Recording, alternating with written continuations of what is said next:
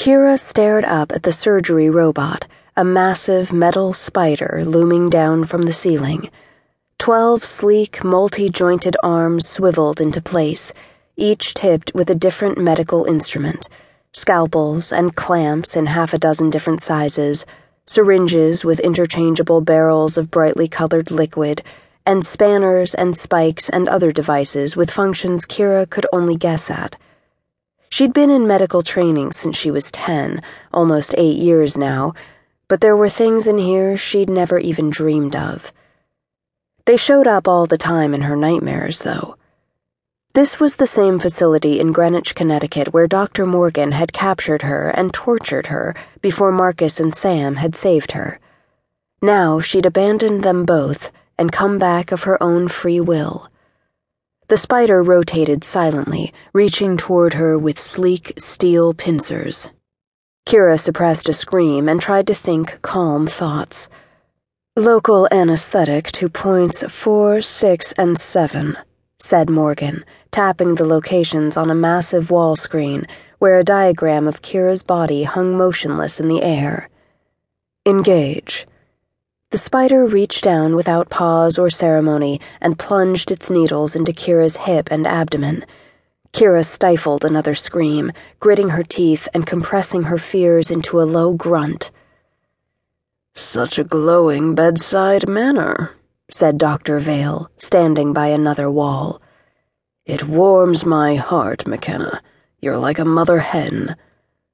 "I started a war to find this girl," said Morgan. "You want me to ask permission every time I touch her?" "A quick, this will only hurt a little might be nice," said Vale. "Maybe even an are you ready, Kira, before we start the surgery?" "As if my answer would change anything?" asked Kira. Morgan shot her a glance. "You made the choice to be here." Vale snorted. "Another answer that didn't technically change anything." "It changed a great deal," said Morgan, looking back at the wall screen. She plotted out lines for incisions. "It impressed me." "Well then," said Vale, "by all means, treat her like a lab rat." "I was a lab rat last time," said Kira. "This time is better, believe me." "That's the kind of answer that only makes this worse," said Vale, shaking his head.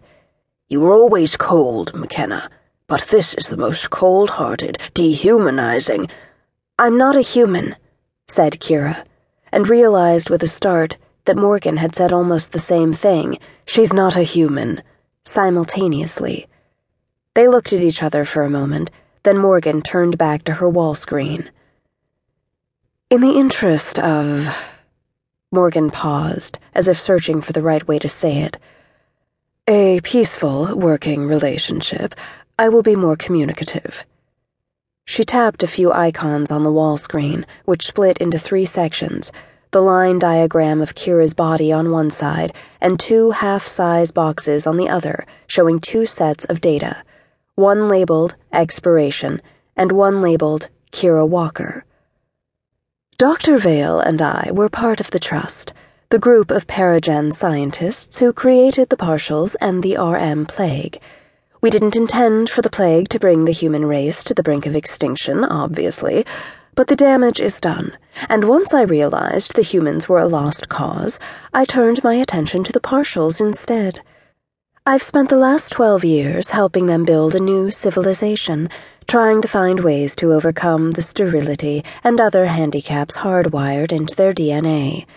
Imagine my surprise when they began dying for no discernible reason, precisely 20 years after they were created." Vale spoke up again.